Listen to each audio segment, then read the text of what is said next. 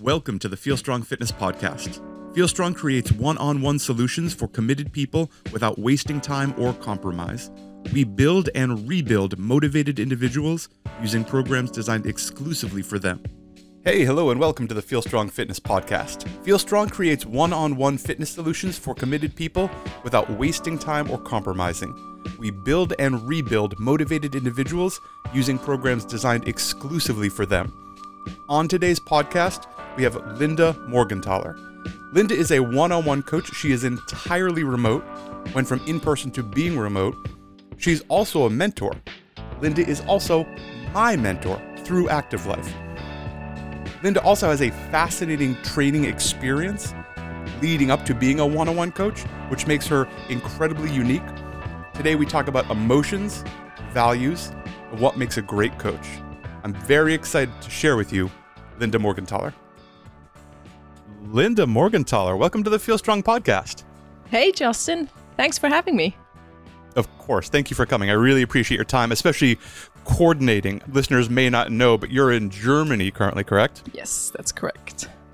Yes, so playing across 7 time zones is always a little bit of juggling, so I really appreciate you making time of your day. Well, in that case, I appreciate you're not living in Hawaii, right? That would be even more complicated. Even more challenging. If we're doing this in Shanghai, it would really, both of us would be a little uncomfortable. So I know a lot about you. We spent time both one-on-one on calls and in group calls, but I don't know if everyone listening does. Could you give us the 2 minutes all about Linda? Sure. So I started farther away from fitness than you could imagine. As a kid, I wasn't into fitness. Only did that when I graduated high school. Kind of thought, I should get fit. Taught myself. So that was kind of my entry into coaching and training methodology. But decided to go to uni, studied economics, started what's generally considered a successful career, and only later picked back up on the passion, founded CrossFit Box, ran up to 3 boxes for 8 years, and then kind of segued from coaching group into coaching and solving individual problems and really going deep instead of going wide. Did a degree in Switzerland that combines the physical side with the psychological side as a therapist, and was really planning to go deep also in an in-person setting. But then Corona came around, and we all know that changed a couple of plans. And I decided to A, move country, move from Switzerland where I grew up to Germany, and B, go fully remote with all that I was then doing. Was it coaching people out of pain with more training methods, or the therapy part that I was working on? That is quite a journey. Certainly not a straight line. Yeah, but that's how you find your line, right? And sometimes you might have had a line and then you have to acknowledge things changed. I have changed, and it's totally okay. And it's sometimes funny for me because my wife, she's German. She feels like the Swiss change careers more drastically than here in Germany. We've never quite figured out why, but those stories where you go from doing one thing to exactly the opposite, usually it goes down to really digging deep on your passion and what you burn for and feel for, instead of just chasing the money. Yes, and that maturing, like as usually, because I have a lot of people, including myself, who I like and respect and are very good at their jobs and started doing something significantly different than what they're doing now. You can often find overlap where they're related in the way that, you were very good in this field. It makes sense that those skills also translate very well to this field, but often miles apart from each other, in sort of category-wise. I have friends who, from my showbiz career, who are microbiologists and deep space physicists and really fascinating stuff that you would say, well, these are so different, right? until you get down to the actual nuts and bolts of how these things work and managing teams and thinking on the fly and coming up with innovative solutions that people haven't really thought of before. And suddenly you start understanding why someone who would be very good in a high stress corporate event setting would also be very good in a well-renowned physics lab. And those things actually make sense in a way that you wouldn't necessarily translate from afar. Yeah. I think if you put the bits and pieces together later, it all makes sense. Like looking forward, it's kind of hard to put things together. And you're often, when you're changing careers, you're like, I have no clue if this is going to work. But then looking back, it usually makes sense. And we can usually say, well, it all led me to where I am now. And I'm glad for it. Now, I'd like to hear more about this Swiss program that you did. What is the program? And then I'm going to ask you what the inspiration was for getting there. So the program translates to an energetic kinesiologist. It does not have a lot to do with the kinesiology degree that's known over here. It has more to do with traditional Chinese medicine and their approach to basically believing that we're a system of things that, if given the chance, would like to correct itself and regain homeostasis, we call that, the state of balance of things where you feel good, perform good, all those things, right? And there's a couple of points in your life when you look back, it's like everything was going well. And you just like, everything lined up, you had your act together. And I kind of relate back to that, right? Body's the same way. If it can, it's just going to make sure everything works together and works out and you're pain-free.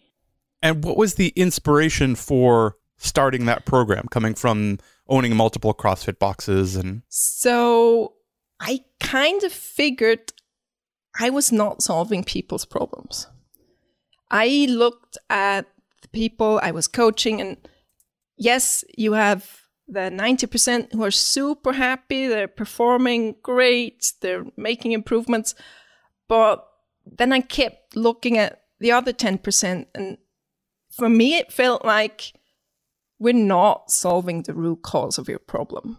You're just here and you're enjoying it because you don't have to think of other problems, right? My pet peeve is this big thing that gets handed around. Working out is my therapy.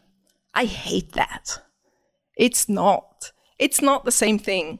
Working out is not and should not be your therapy. Because what happened most of the time with those people that I was coaching, they just like step out of their issues while they were training. But if you haven't solved them, you just walk out of the gym and you walk right back into what you've just tried to get away from for the last hour and a half. I just realized I wasn't satisfied. I was like rubbed the wrong way by trying to help them, but always knowing I'm not helping them. And I realized I probably might have to go into a different direction than just coaching a class, that I'd be able to do that. Yes, it sounds, you were certainly helping them, but you wanted to help them in a bigger, deeper, more meaningful way that translated to the rest of their life a little better. Yeah. I've absolutely told people in group classes, ideally the best outcome for this is you can leave all of your problems and stresses at the door, take a break for an hour, come in here and focus on you, and we'll do the best work we can and everything we can. When you walk out that door, you have to pick them all up again. I can't fix those problems in here, but we can potentially take a break. And I completely agree with you. Working out is great and therapy is also great, and they are different things. Yeah, totally agree. And sometimes it can work out for you, right? I've had multiple people, for example, coming back from burnout or psychological things that found their footing again, right? Through working out, not necessarily going for therapy. So I'm not saying, hey, everyone with problems needs to go to therapy. No, it's in the end, you just have to give yourself the space and time to think about what is the underlying thing, what emotions am I dealing with and where are they coming from? And I think that's a really big thing right now in society, is that let's just go and work out and forget them, turn them off, and then you have to come back to them. Because the same thing kind of happens in, let's say, in your career, professional life. It's not the place and it's not okay for you to go through your emotions, right? And a successful businessman is usually portrayed as don't show much emotion, hardline, they have no private life, and it's all rid of any emotion. And even if we're left to ourselves and we have a minute, right? Everyone takes a phone to the bathroom. Or when you're waiting at a bus station, have a look when next time you drive past a bus station. How many people have their heads down in the phone? And nowadays, you probably think like someone's crazy if they're not looking at their phone at the bus station. What's that psycho doing over there? He's not occupied with his phone. Is he planning something? I just read the summary of a study that I have not read the entire thing, but basically it was people were left alone in a room for it wasn't more than 15 minutes. I think it was like 8 to 15 minutes, and given the opportunity to sit in silence with nothing around, no stimulus, certainly no electronics, or they could sit there for the same 10 or 15 minutes, but be administered random electric shocks. More people chose the electric shocks than being alone with themselves. That's crazy if you think about it. Yes, it's terrifying. Anything to feel something. Just don't leave me alone with my thoughts for a moment. Yeah, because like being alone with your thoughts and going deep, it's not easy sometimes. And usually it's kind of the more you do of it, the deeper you get, the more rewarding it would get. But that stuff is hard. Just like any bigger goal gets hard, right? The easy stuff, that's usually okay, right? If your scale of emotions, let's say it's sad and happy, well, that's fairly easy, right? But within happy, there's such a magnitude of why, and are you happy because this makes you feel accomplished, or are you happy for a completely different reason? And what that means to you can go widely into any direction then, but you still say it's happy. So I see it like, if you've ever done like wine tasting or coffee tasting, uses the same thing. They have this circular thing with like all the different ways a wine could taste or shouldn't taste in some cases. I think it even goes to cat piss at some point of it goes from fruity, it goes everywhere. But imagine you had 60 different emotions that have something very specific, mean something very specific to you. And now I'm not going to tell you I'm happy. I can describe it a lot more closely, right? And I can figure out what's going on then. Because I bet we've all met these people in the gym, or we've been those people in the gym, and I'll raise my hand. You finish a workout, and you start crying.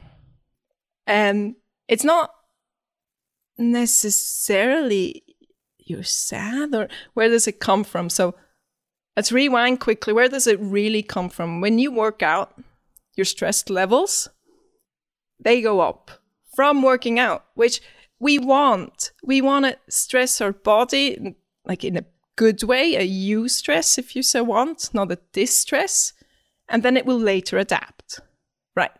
But if I, in that example of walking into the gym from all my other 100 problems, already have a cup that's almost filled to the brink, and now I add this working out stress, it's just going to overflow my cup, quite literally, and tears are streaming out of my eyes. If I brush this off, like most of us are taught to do or have learned to do, I might never figure out what brought me here, and I'll never have the ability to work through and potentially put myself in a better place. Maybe I just do that long enough so that I kind of numb down to it and I kind of get over stuff. We do get over stuff with time, but you could also choose a more active route, right? And that could start with that wheel of emotions and just asking yourself, what are those tears? What type of tears? Am I relieved? Am I sad? Which direction does it take? And I think that's where most of us need to still do a lot of work. That's what I saw when I had people in the therapy sessions. Some are really good at describing where it comes from, what's behind it. That enables you to go forward. Let's take an example. When your grandpa died, yes, you're sad, but why? Are you sad because you're missing out on future talks with him? Or are you sad because you feel you didn't use the time with him? And all the spectrums in between. And when I'm able to figure out why I'm sad, I can either cherish what I had or make sure that I do it differently next time if I'm sad about missed opportunities. Or if something else comes up, I don't know what it is. That's where therapy starts, right? Where you kind of work through, and some of us prefer to go and work through things fairly quickly.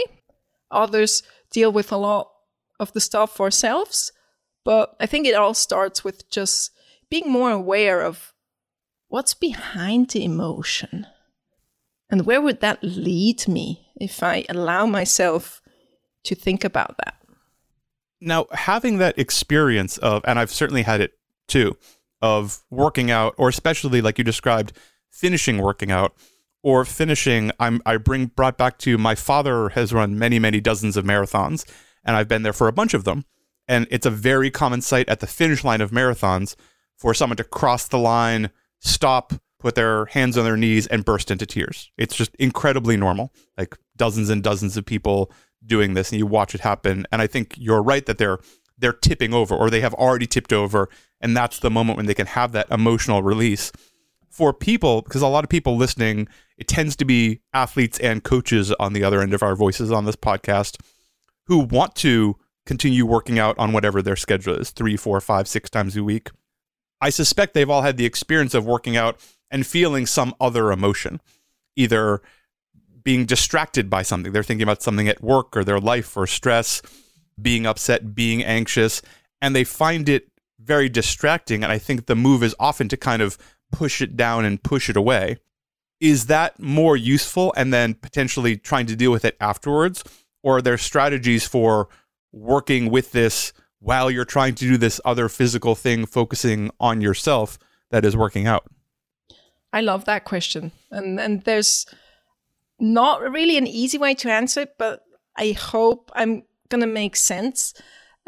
In some sort of way, when you're finding yourself having to push something away, it tells you you've already been dealing with it too long or pushing it away for too long. I'd say in optimal state, you'd have worked through most of the things. So if you find yourself pushing something back, it should be a one-off occasion, right? Maybe something really fresh. You just got a text or something. And for both, right now is probably not the right time to do anything. So pushing away is probably the best option. I think it's just important to take note and keep score, kinda. And that's something I try to dive deep on with anyone I work with. Is it a coping strategy of yours to keep pushing things away? Also, is working out the only way that you can push something? Now, suddenly you have a coping strategy that relies heavily on being able to work out. And I often work with people where something hurts and they need to dial back on the volume or what they're doing or the type of workouts they're doing. And now suddenly you're caught in this wheel. You need to work out to compensate for what's going on in your life, but you can't or shouldn't because something's hurting. And that again puts more pressure on the stress you're already feeling, but you can't work out and things just get worse and worse. So, especially when I work with those people, I work heavily on acknowledging that this is your coping mechanism, unloading that I need to do that to cope. Can we find something else? Is there anything else that brings you joy, or do we have to find you a hobby? Something to fill that void where you used to be able to turn off for that hour. But if that situation keeps being loaded by, I need to work out. When I have stress, I need to work out more, but that causes stress on my shoulders. It's a one-way street, and usually it doesn't go well for people. So just acknowledging that, taking load off that situation, sometimes helps with the physical pain too. Because it's suddenly not the I have to deal with the other 23 hours of my day. You find different outlets, and then suddenly, when you still get to do that hour or get to do it again, it can be just working out again. Imagine that. If you can work out just for fun again, and not because you have to forget something, not because you feel like you have to burn the calories, but just for the fun sake of being present in your body and moving it and seeing all the wonderful things that your body can do. I was just going to say exactly that. It's like helping people, and something I found in my work a lot is helping people kind of rediscover that training can be fun again. Typically people who've been doing this for a long time, years and years and years, and it has, to one degree or another, become something they have to do. It's certainly, and that's not necessarily bad. Like, if working out is part of your personality and people know you as the fitness person, that's not a bad thing. Everyone is known for something. But what you're describing is asking this hour of your day or this session to carry so much. It's doing this movement work. It's doing this physical work. It's doing this capacitive work. It's doing this functional work. It's doing this emotional work. It's doing this, like, you're asking so much of this hour that if any tiny chink appears in that armor, suddenly things start falling apart. Whereas if your toolbox is a little deeper, and this might involve also your movement workout toolbox getting a little deeper and wider, you can deal with these things in other ways and only ask a squat to be a squat and help, challenge your posture and work your legs and, make sure that your bracing is good, and not also deal with the issues you're having with your significant other. That's not fair to the squat. I thought you were going to say that's not fair to the significant other, but it works both ways. Well, that too. I'm really worried about the squat in this circumstance. Yeah, but I think it's kind of the way our society has evolved the last decades. Right? I'll tell you a funny story. So I'm originally Swiss, and I came to the States for a year as an exchange student when I was 16 or 17. I was fluent in English, or somewhat enough, right? But not particularly in how the language gets used. So first day, I'm at my locker, really fascinated by those lockers because we don't have them in school. And the guy, my next door locker neighbor, comes up and says, "Hey, hi, how are you?" Whoa, they're friendly here. And I'm like, in my head going through, how am I today? And it took me a little bit because I'm not used to being asked that. We just say hello in our language. So I got my answer together and I'm ready to answer him. And he'd already turned away and walked off. And I'm like, wait, what just happened here? Didn't he ask me, how am I? And it took me a while and a couple of these greetings to find out it's not actually a, how are you feeling today? It's more as a, hello, hi there. And yeah, it's a perfunctory greeting. They aren't actually, they might be listening, but they don't mean it. Yeah, but I think it's kind of telling for the society we live in. Because even if I were to answer, most of the people are either not interested or not able to cope with anything other than a short, good thank you.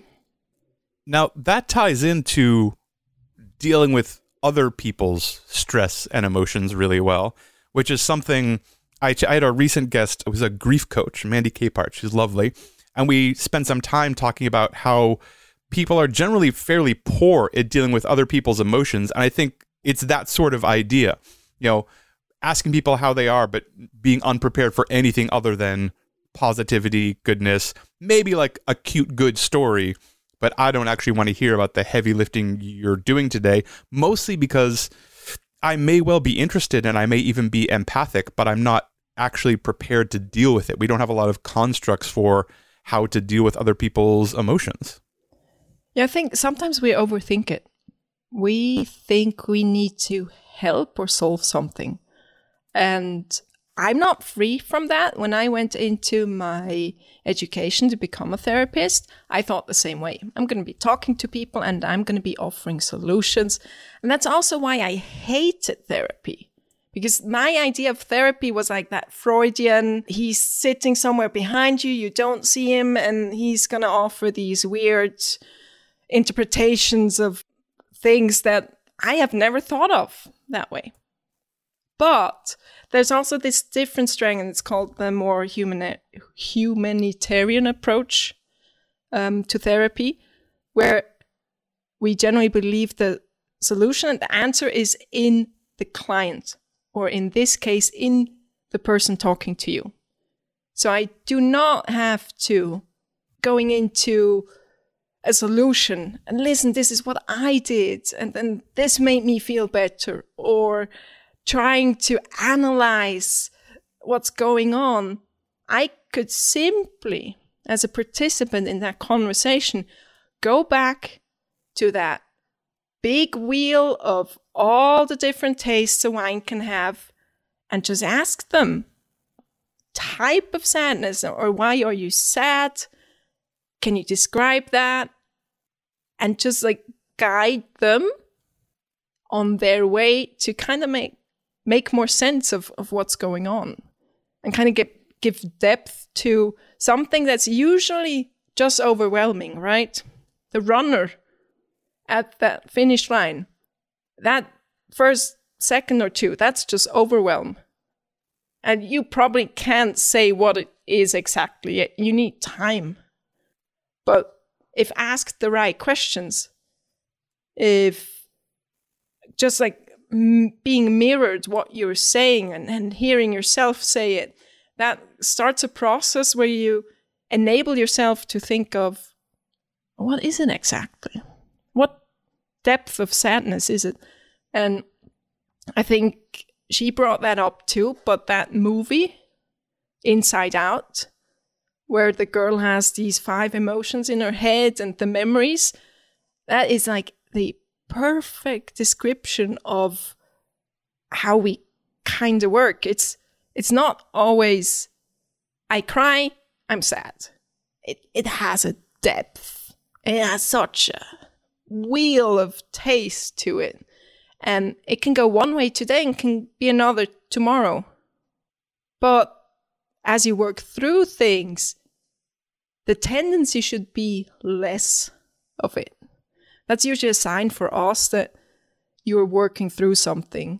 When I'm speaking to someone who's just recently had a death of a family member, and then anytime they tell you any story involving that grandpa, they become sad. That's natural. That's just the beginning, right? But as time goes on and 3-6 months pass, they're able to tell you stories that are happy, and they're just that. Yes, there might be a scale of sadness or remorse that I don't get that opportunity anymore. But the depth of emotion and the way it comes over you changes. And that's ideally what you want to have happen in the working out example too, right? That you need to do less of pushing away and less hard of a pushing away. And that resonates with anyone. I mean, I love it when these things go so one-to-one, and I find more and more as I have these conversations they do. With working out, everyone knows that if you push 20 pounds over your head and you do that every single day, on the 60th day, it's going to be significantly easier than it was on the first day. It's not a straight line. Day 24 might be really hard for some reason, but if you keep working at this and keep doing the work, it gets better and you grease that groove and you understand this mechanism. I also want to highlight something you said, especially for any coaches listening, that a big way to solve people's problems is to not necessarily offer your solution right away, but to ask more and better questions. And that will do a couple things. I think it's really helpful to actually find the solution, whether you're after an athlete's goal or trying to find the root of the emotional problem that they're working with right now, or even just paint a better picture for yourself so you can help them in whatever way. But it also takes the pressure off you to be some all-knowing guru who someone tells you one thing and it's, I feel this way about that, or, oh, my shoulder feels like this when I do this movement, or whatever the thing is. If you jump on it because, I just read this thing 3 weeks ago about external rotation, and that always means it's, it's in your C3, and, it's medial nerve. We're doing medial nerve stuff. You're like, hold on, buddy. Like, maybe, but ask a couple questions. First of all, you'll build credibility because people will start realizing you know what you're talking about. When you ask good questions, that's much more likely to happen, and you'll get more information, and the person will get more information too. If they have to think about these things, if they are just, I'm sad in the afternoons. I'm just sad in the afternoons. And we can start digging into what that even means to be sad in the afternoon and the many things that lead up to it and that contribute to this, or the same thing with shoulder pain. Okay, well, you say that, but how do you feel when you wake up? Oh, how do you sleep? What about these activities? Because you use your shoulder in all these other ways. Oh, interesting. So it's only when we have this amount of volume or this kind of stress or at this speed, or now you're actually getting somewhere, and you are doing what I think is far better coaching, or even being a far better friend than trying to be some sort of all-knowing guru who has the magic cannon and all the magic answers hidden away. Yes, that interpretation level, that's always on your side, right? And you might go in the complete wrong direction. If they tell you the shoulder hurt, you might have a completely different idea of what that means.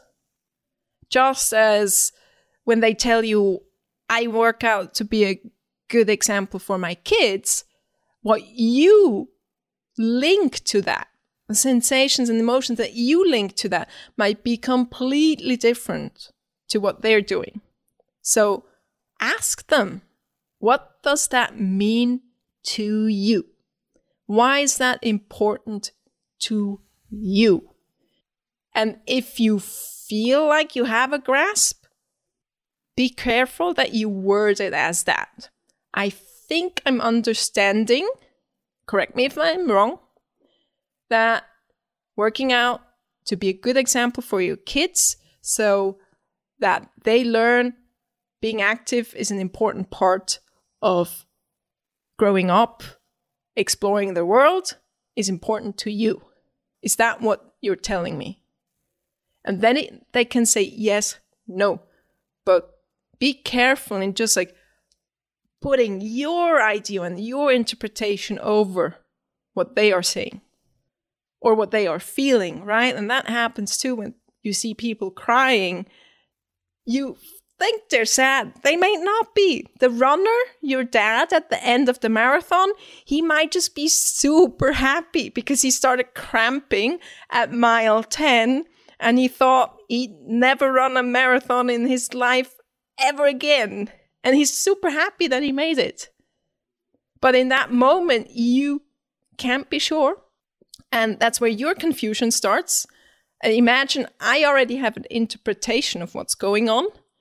And I have a solution based on that interpretation, which I'm then trying to convey to the person.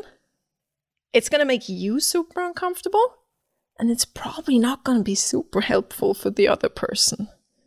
And I'm sure we've all had that situation when we got advice, maybe unsolicited, that's a hard word, or asked for. And you're like, no, I'm not going to do that. No. You have like that extreme reaction of, no, never, ever would I do that. And to spin that back to coaches, imagine the level of buy-in on those different scenarios, right? When you implant your interpretation, your solution, or when you're asking them along and you're taking them by the hand and saying, so I think I understood that this is important to you. And I think I understood that you really want to go back to doing this. So I'd like for us to be working on this in this setting, in this volume, because that's going to be enable you to yada, yada, yada. And then suddenly you've created a common path that hopefully aligns to just what they want. And spending time clarifying what they mean, as you just said, will make sure you're both on the same path and avoid that thing you just described, which I've absolutely been guilty of me holding forth for 5 minutes about how I understand the problem, what the solution is, and I'm way off. And this person is just waiting for me to stop talking so they can either tell me I'm wrong or, grit their teeth and get through this and never come back to deal with this dummy who wasn't listening in the first place. And understanding what those words mean. I think, certainly coaches, but I bet athletes have all had the experience of having someone where they do a movement, you say, how'd that feel? Oh, that hurt. Or that was okay. Or that was really hard. And you might watch it and it looked, in all three of those examples, it looked great. Oh, you didn't move like someone who was in pain. You didn't move like someone who was hurt. You didn't move like someone who was working very hard. And all of those might require more digging into well, what do you mean? Okay, when you say it hurt, like, what does that mean? Oh, well, it's all weird. Something's like clicking in my shoulder. Oh, okay. That's a very low, that's like a green to yellow light for me. Any pinching, discomfort? Did you want to stop? If I asked you to do 3 more, how would you feel? Do you notice this during the day? Like getting into it, like, oh, actually, like and maybe 20 minutes later, we are now out of pain and doing heavier weight and moving great and we're very happy. Or as opposed to, oh, it was this pinching pain that ran up the back of my neck and I got really dizzy for a minute there. Oh, hard stop, sit down. We're going to talk about this. We're not touching that piece of equipment for the rest of the day. And we really have to get into it. Or the person who's working hard. I think if you've ever worked with newer athletes, I know you have, but people listening, you've seen someone, back squat for an easy example and come up and you're like, oh, that was light. They've got so much more in the tank. This is going to be fun. And they put the bar down like, whew, that was incredibly hard. I need to sit down. I've never done anything like that before. And they're not lying to you, but it's the truth of their experience. And you can dig into what that feels like, not necessarily to talk them into doing more, but to understand what it feels like with this stimulus and give them other ways to reach that so they can start reframing their understanding of what hard is, which is also reframing their understanding of what they're actually capable of. And I think that is one-to-one with emotional depth and being able to deal with it. It applies on both situations. So then that strength back squat example can be the same for when you're there, when your friend's crying. But I think you said something really interesting in that example, because the client's subjective feeling is always to a degree right, in as what are they experiencing. I might be seeing 3 perfect executions of back squats, but it feels hard, it feels strange for them. Acknowledge that, right? If you completely brush that over because you've verified it looked good, there's no weird sensations running up the neck, etc. Oh, we're all good. You're gonna lose them in the process. But the second thing that you said that's really valuable, because I checked my list of things that shouldn't be going wrong and no red lights flashing, I'm confident that they're safe. And I'm confident to keep showing them that they can trust in this process and that they can build their, I feel really weird when I do this back squat, up to a super confident lift. So both needs to go into the solution. You acknowledging how they feel, and if it's a 4 out of 10 pain on a 1 to 10 pain scale for them, it's just that, it's a 4 out of 10. You might later learn as you're working with clients that the 4 can be radically different from person to person. But what it tells you for them, it is a 4. And if someone tells me they're a 6 or they're a 2, the taking them by the hand and guiding them process is going to look completely different, right? Very much so. And takes experience and a lot of listening to determine the differences there and to let someone kind of work through that stuff. If you aren't doing that, I would, as a coach, start to question the value of you being in the room at all. Because if someone is going to give you information that you couldn't get from them just putting themselves on video, why do you need to be in the room with them? And maybe you don't. Maybe like, oh, you could do this on your own. And I have lots of remote clients, as I know you do too, who don't need me in the room for lots of reasons. But if you think you need to be in a room with someone and you're not interpreting what is going on kind of in real time, that's one of the most valuable things about being in a room with a good coach, is things should change and adapt and flow around exactly what's actually happening. If you're not doing that, I think you need to question why you're in the room with this person. And on the other side, if you're an athlete who this sounds like the coach you're working with, there's better coaches out there. So you should possibly look around. To slightly take a right turn, but staying with sort of emotions and athletes and performance, I feel like there's people listening who this would be occurring to them. People have lots of emotions around how they perform, and certainly like their self-worth, often tied into, I have a number of people who it's tied into certainly what they're doing right now and how well they're progressing toward their goals, and day to day, week to week, whether it's performance or looks or weight or whatever the thing is. But it's often also tied into previous performances, aesthetics, body types, careers, that kind of thing. Does that have any resonance with you in this field of dealing with people and emotions? So. It's something I encounter a lot. I do now think it's highly individual. So what I can really speak to is my journey or ongoing journey in this thing.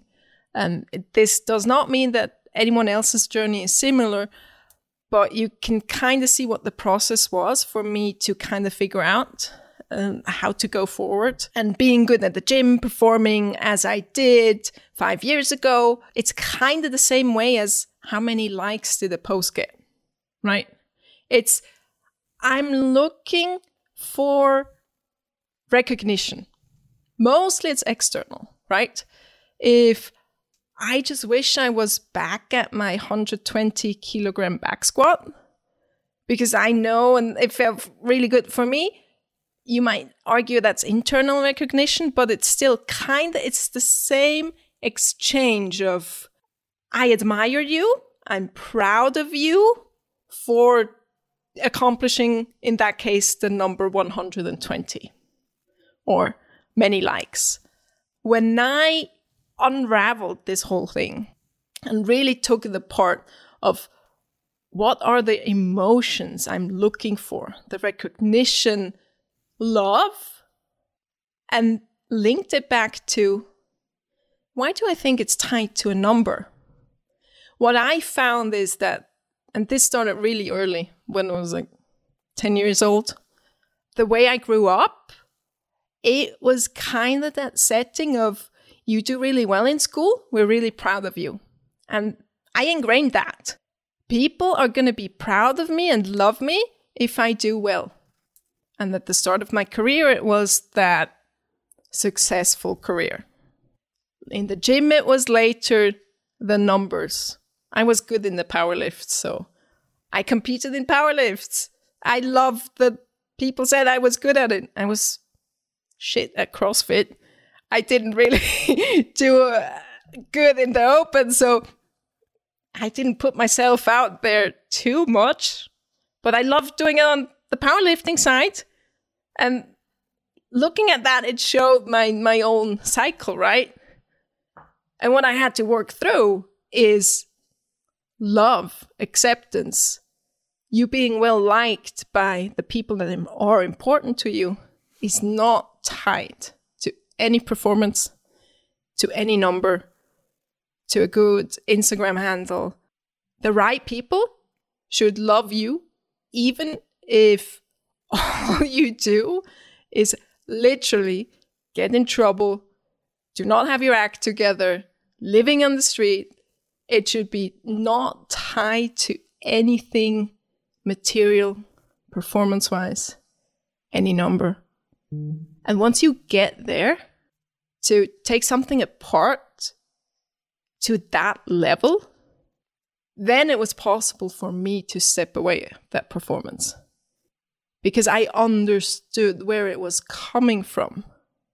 And I also understood if I don't relearn that you can be loved without a performance linked to it, it's not substantially going to change. I might be able to, I'm not at 120 kilograms anymore. I might be more to 100 nowadays.